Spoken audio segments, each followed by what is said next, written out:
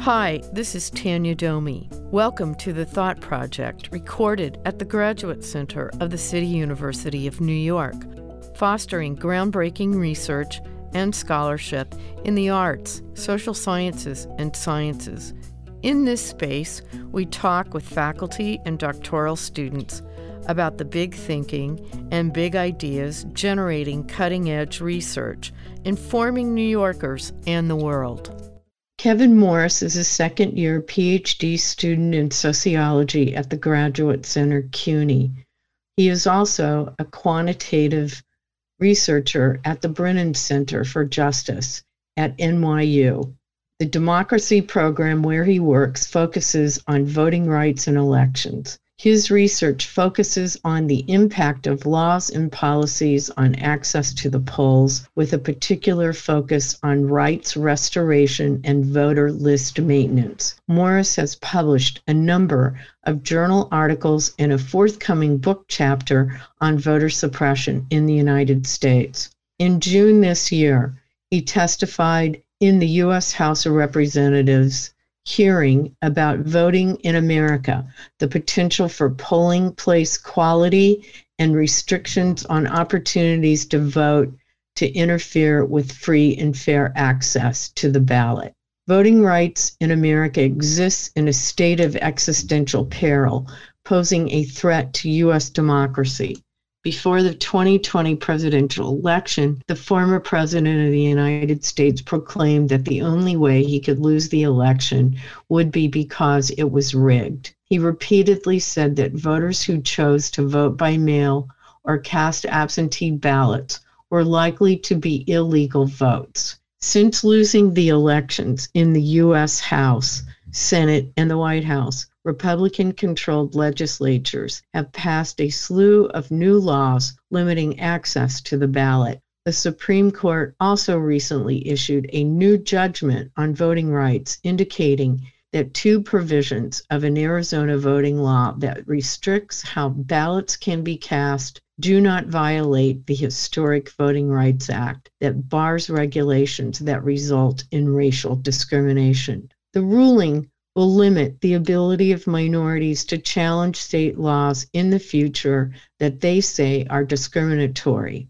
And just this past week, women voting rights activists engaged in civil disobedience at the U.S. Capitol, calling for the adoption of the John Lewis Voting Rights Advancement Act to restore protections as well as address new aspects to state laws that also undermine the credibility of an election, in addition to original protections such as pre-clearance, which have been gutted by the John Roberts-led Supreme Court in the 2013 Shelby County case. Welcome to the Thought Project, Kevin Morris.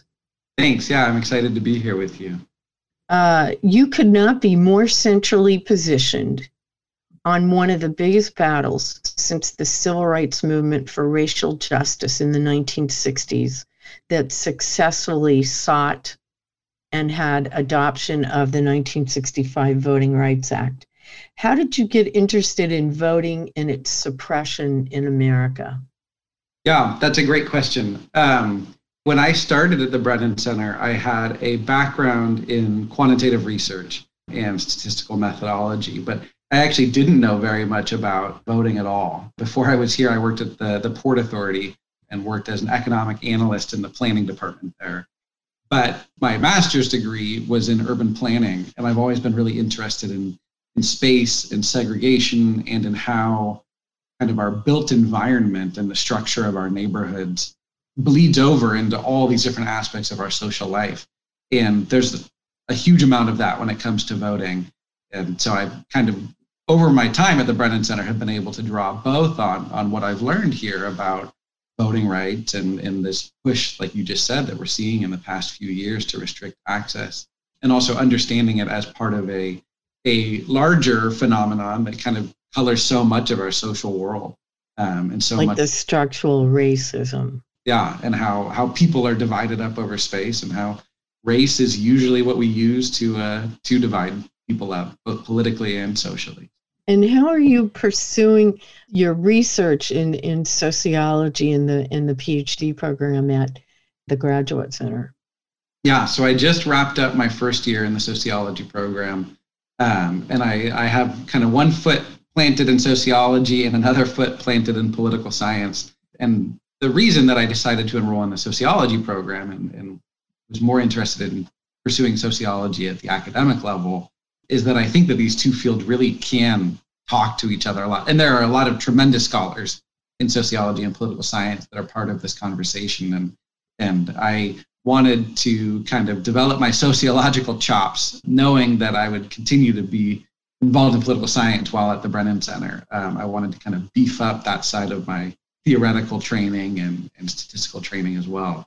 So yeah, I'm headed into the second year, starting in a few weeks now. Yeah, you couldn't be in a better place in the Graduate Center. I mean, with regard to when you look at census data, demographics, and economics, like two political scientists come to mind that are both sociologists, and that includes John Mollenkopf, who's the director of the Center for Urban Research, and Janet Gornick, who's the director of the Stone Center on Socioeconomic Inequality. So there is that look and research at the Graduate Center that you don't see a lot of places in the same institution. It's an interesting phenomenon.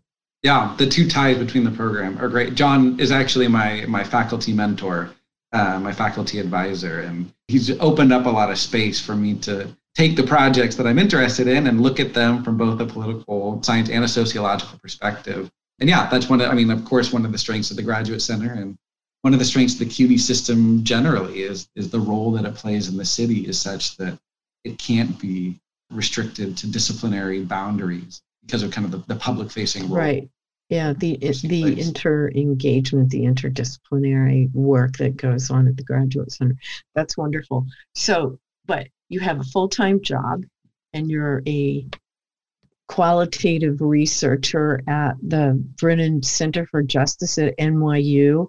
And you also testified before Congress about voting suppression in America in June. How many states thus far have passed laws limiting access to the ballot?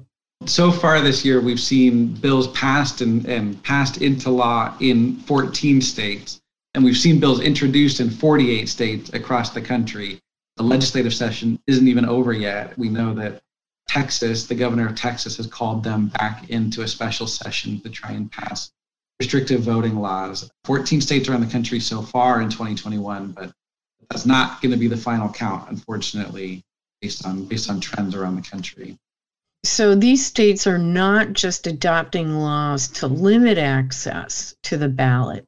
In Arizona, for example, laws were adopted that now give authority to political aspects of the Arizona political structure to actually ultimately certify elections now. Almost an ex post facto ability, which has been suggested by observers and analysts. These changes pose a credible threat to legitimate results. What, in your opinion, I mean, I know you're a quantitative analyst, but surely the Brennan Center is looking at why these laws are being adopted, and this goes well beyond the 1965 Voting Rights Act and any measure in Congress that is going to effectively address this will have to go beyond just advancing and adopting the John Lewis Voting Rights Act. The John Lewis Voting Rights Advancement Act is it's a major part of what needs to happen. There are other pieces as well, and you just referenced the Brnovich decision that came down from the Supreme Court a few weeks ago that undermines a part of the 1965 Voting Rights Act that would not be protected under the VRAA, the John Lewis Voting Rights Act, which is historically under the Voting Rights Act, you could bring a challenge against a law if there were racially disparate outcomes to that law. But that is now the Supreme Court. It's been nullified by the Roberts Court. The VRAA is a central piece of the federal fight to protect HR 1 or the 4th is a central piece of this. So to reestablish pre-clearance and everything that was contained in the original act. And to update it, so the part of what we're doing is working on, we with a whole bunch of other people around the country are working on a new formula to figure out which jurisdictions ought to be covered under that pre-clearance condition, kind of based on voting practices from the past decade or so. So these changes really pose a credible threat, and it feels like this is an existential threat to U.S. democracy. There's been a lot of discussion about Texas and the activities there in the state legislature, and as the country now is aware, the Democratic caucus of the Texas State House left the state of Texas, came to Washington, D.C. during the past week, and using their voices to talk to members of Congress, particularly in the U.S. Senate, to convince them of the necessity to adopt a federal law. And as probably some of our listeners, and you certainly know, that right now Joe Manchin, a U.S. Senator, Democratic caucus member from West Virginia, as well as Kristen Sinema, the U.S. Senator from Arizona, also a Democrat, oppose a cutout on filibuster reform to address a Voting Rights Act and pass one. So just this past week, there were a number of women from the moral majority, Reverend Barber from North Carolina, they came to the Congress and they engaged in civil disobedience, and there was an arrest action in Washington. So it seems like things are beginning to escalate around the organizing aspect of this, but if there's no legislation adopted in the U.S. Senate, what could be foreseen in next year's midterm elections? Yeah, that's an excellent question. It's hard to gauge how it will play out. A lot of it depends on COVID as well. So a lot of the restrictions that we're seeing this year are kind of undoing things that made it a lot easier for a lot of people to vote during a pandemic in 2020. And depending on what the world looks like next year, if early voting and mail voting is much more difficult as we expect it to be, that could be a really big problem, and it could leave a lot of people on the sidelines. Right. And in addition to that, we're going to be going through reapportionment because of the census. And that's another dynamic that some election forecasters project that the Democrats probably have already lost 7 to 9 seats easily because of population movement and the loss of seats in mostly blue states. And we're seeing there are some people that are arguing that, these restrictions are going to make it harder to vote, but if people really care about voting, they'll find a way to do it, which that on its own, when it comes to voting, is not entirely true for people that, have childcare duties or work. Our shift workers. Yeah, exactly. Right. Putting all of that to one side, the redistricting, the reapportionment, right, and out-organized gerrymandering is what we say. You can't, that's going to be done in state legislatures without federal protection. There's no get out the vote campaign that can overcome those new lines. Right, exactly. So let's talk about Texas. You've actually written a journal article on access to the ballot in Texas. And can you tell us why Texas is one of the most difficult places to access the ballot if you're a minority? Yeah, I mean, Texas, and we see this in a lot of places, and a number of scholars have written pretty extensively on the fact that we actually see restrictive bills going into place often in places that are more competitive. And so, of course, we saw this in Georgia this year after it went blue for the first time in a generation. And Texas is no exception. Texas is one of the most racially diverse parts of the country. There are different political coalitions, and that's been true for a long time, that there's been a large Latino and a large Black population. Right. And so kind of the presence of different racial and ethnic minorities have long led a certain amount of backlash, again, from the white power structure against minorities organizing. And those minorities have posed a threat to the racial order in a way that they haven't in other states that are more white and more homogenous. So not only do we see it in Texas, and I know that there's like a Texas voting rights project there. Georgia also has one as well. It's interesting that both of these states are trending purple to blue, and maybe Texas is a little ways out from that, but clearly it's a threat. And that in the 2018 midterms, the Democrats probably lost some opportunities to pick up seats in the Houston, Fort Worth, Dallas regions because they have become increasingly blue. But just as you remarked, if the gerrymandering will probably be reinforced with new lines through reapportionment that will happen at the state legislative level in the coming new year. So before we get to the November midterms, there's going to be completely new lines drawn in several states. And if they're Republican dominated, it would seem that the Democrats are going to be on the losing end of those lines. Yeah, I think that's right. What I will emphasize is that gerrymandering, it's something that both Democrats do too. Yeah, right. Yeah. So it is one of the things that we push for at the Brennan Center is nonpartisan commissions. Right. Because it kind of comes back to a catchphrase that you hear often, or at least if you hang out in the spaces that I hang out, you hear often is that, voters should choose their politicians and politicians shouldn't choose their voters. And the gerrymandering allows the politicians to draw their own districts. And we see it on both sides. There's some parties are, they're more blatant about it. Yeah, but we've definitely seen it on both sides. And this is one of the frustrating things about a lot of election reform is that you hear people like Mitch McConnell saying that H.R. 1 is a Democratic power grab. And that's not true. It ties everyone's hands equally and takes a lot of the power around elections out of the hands of politicians and puts them in people that are going to create a more level playing field. Right. As a matter of fact, the United States is one of the outliers when it comes to non-political managed elections in the Western world. And I, for one, have worked on elections all over the world. And as a person who espouses nonpartisan electoral commissions, and we just went through an election here in New York City run by the Board of Elections, which is absolutely political.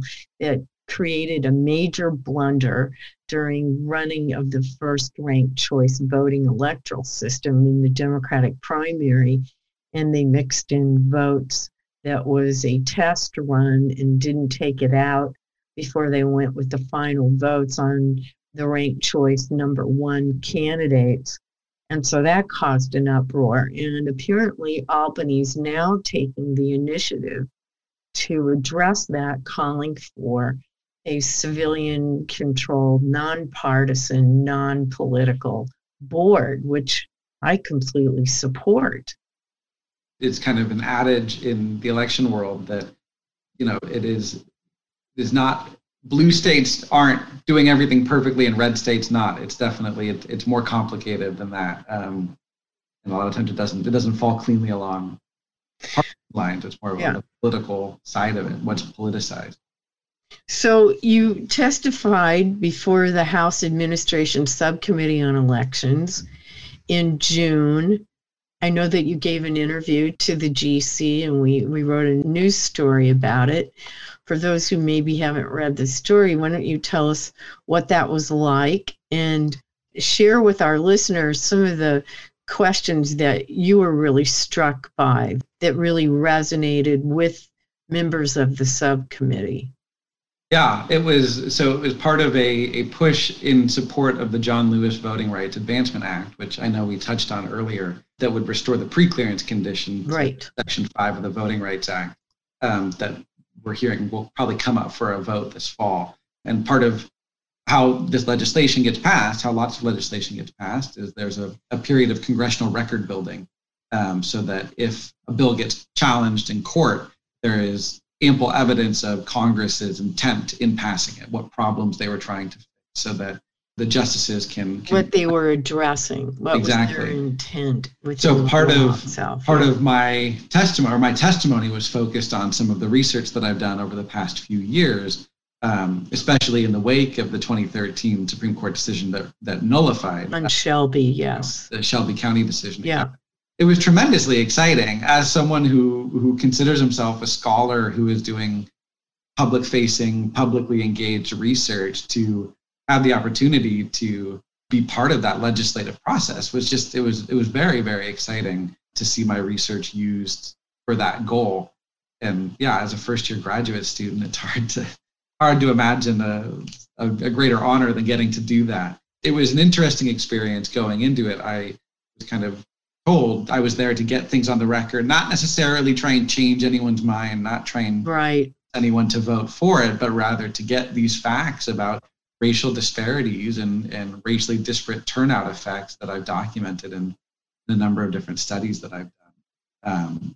And, there was one question came up from a Congress member who said, turnout was higher than ever before in 2020. What are we complaining about? Shouldn't we just be celebrating this? And it's something that we're seeing bubbling up a little bit more over the summer is turnout was so high. Why do we care? These bills must not matter at all. But we actually know that the racial turnout gap was just as large in 2020 as it was in 2016. So we saw turnout go up among Black voters, among Latino voters, but it also went up among white voters. So the relative turnout of Black voters, of Latino voters, didn't increase very much at all. Right. Yes, I can relate to you on testifying.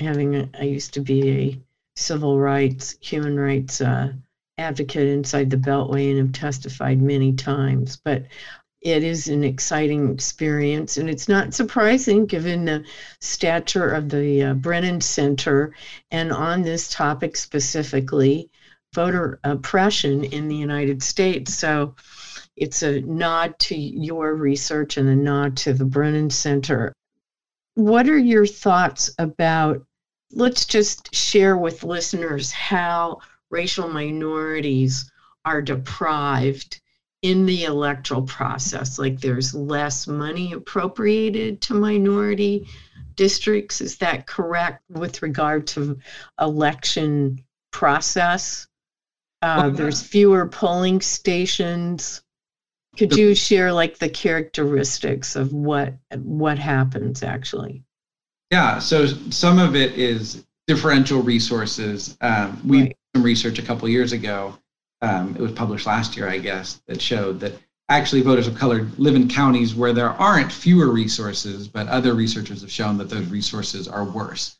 Those polling places and machines are more like more mediocre, less. Yeah, I got it. Yeah, but then also when it comes to linguistic issues, if you don't speak English particularly well, but you don't live in a city with a large population that speaks your language, you're likely to show up on election day and have to fill out your ballot in English. And you're not required to speak English perfectly to be a citizen of the United States. And so there's often not adequate. There's language barriers. Yeah.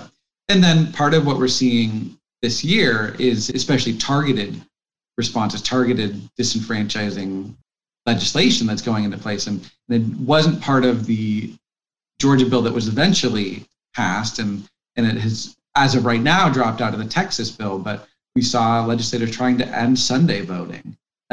No, the Black voters in particular, there's a long history of political organizing in the Black church of Get Out the Vote campaign. Right. On Sunday, people go to souls to the polls. Yep, exactly. Yes. Souls to the polls. So we also see there are very particular ways that the minority vote is undermined. In a federal court case in North Carolina from a few years back, the judge said that Black voters were targeted with what he called surgical precision, and that had to do with gerrymandering and their North Carolina voter ID laws as well. So politicians know exactly who votes for them, and they know the ways that they like to vote and how to make it just a little bit harder. And you don't have to totally disenfranchise a whole population. All you need to do is shave off a few votes here and a few votes there, and suddenly non-white representation is undermined.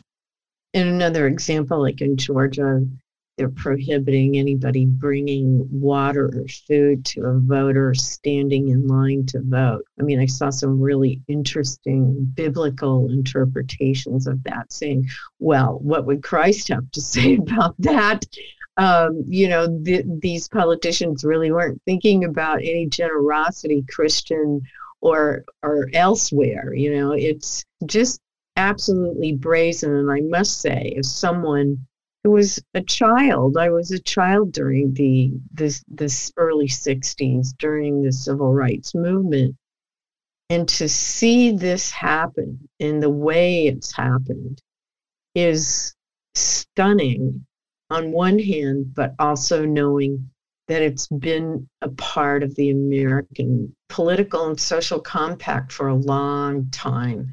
And unfortunately, our former president really lit a fuse, for sure. Absolutely. It is not new. It is not a new fight.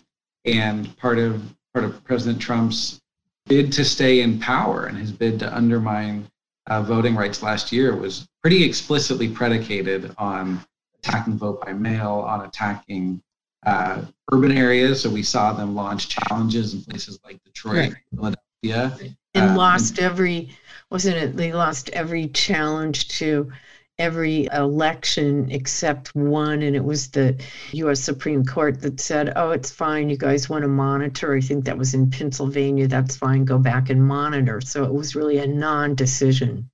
The court system actually worked pretty well when it came to making sure that things went well last year, and they didn't let the Trump administration get away with too much in terms of restricting the right to vote last year. But of course, we're seeing, like we've been talking about this whole time, this backlash that's been happening in 2021. Which was forecasted by the former president himself, saying the only way I can lose is if it's rigged, and if you're mailing in votes, then those are rigged too, Yeah. And so it just delegitimized all these different aspects of elections that were actually not true at all. So now we're in this moment. We don't have a lot of runway left. There's not that much time on the congressional calendar. There's a legislative calendar. They're going to be going out for summer recess, like in the first 2 weeks in August. At some point, they will leave. And it would seem that right now, though, a lot of focus is on this bipartisan reconciliation infrastructure package, and then the Democratic infrastructure project, which is mostly human infrastructure. A lot of attention on that, soaking up a lot of time, which is appropriate. It takes time to move these bills, but there's not a lot of runway left. And some analysts are saying that a voting rights legislation package has got to be adopted by the end of September. What are you hearing from your perch at the Brennan Center? Are you hearing anything about efforts to address this? We know some of the public efforts, but perhaps behind the scenes. Yeah, well, I'm somewhat bound in what I can talk about publicly. Sure. What I can say is this is still very much an ongoing conversation. The Senate staffers are still very engaged with making sure that progress is made on this in the coming months. Things need to move quickly, but there's still engagement around it. And last week, President Biden gave a major speech in Philadelphia on the need for voting rights. And over the last week, we've seen that has helped. We'll put it that way. There's certainly kind of a renewed focus on it as well. I would be remiss if I didn't talk about my boss, or my former boss. She had her Senate confirmation hearing last week. She was just nominated for Second Circuit Court of Appeals judgeship. What was her name? Her name is Myrna Perez. Oh, right. Yeah. So okay. There are things moving. Very highly regarded. I understand. Yeah. So Myrna had her hearing last week, and so there is still a fair amount of focus on voting rights. You open up the New York Times, and you're right that this week we're all reading about infrastructure, but in DC, there's still movement on all of the fight to make sure that voters are protected. And I'm sure that the Leadership Conference on Civil Rights is doing work on this. And of course, Vanita Gupta, its former president, is now like Associate Attorney General. So there are some good friends in the Department of Justice on these matters. What's next for you, Kevin Morris? What are you doing? Yeah, I'm trying to rest a tiny bit where I can, catching fits and snatches here and there as I get ready for my second year in the sociology program. What I'm so lucky to get to do between working at Brennan and being in the Graduate Center is I have space right now to think about what sorts of academic projects do I need to be doing in the classroom that can help our advocacy, and how can I make sure that my scholarly work is also very much in conversation with kind of the national mood and pushes for legislation around the country. So I'm sort of sketching out next year's papers at this point. Understood. Very exciting. Well, we reserve the right to have you back. Yeah, I'd be happy to. Let's see what happens after this Congress, and see what happens on the voting rights front.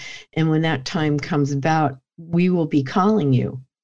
Thank you so much. Thank you. Thanks for tuning into the Thought Project, and thanks to our guest, Ph.D. student Kevin Morris, who is beginning his second year this fall in sociology at the Graduate Center, CUNY. The Thought Project is brought to you with production, engineering, and technical assistance by Kevin Wolf of CUNY TV. I'm Tanya Domi. Tune in next week.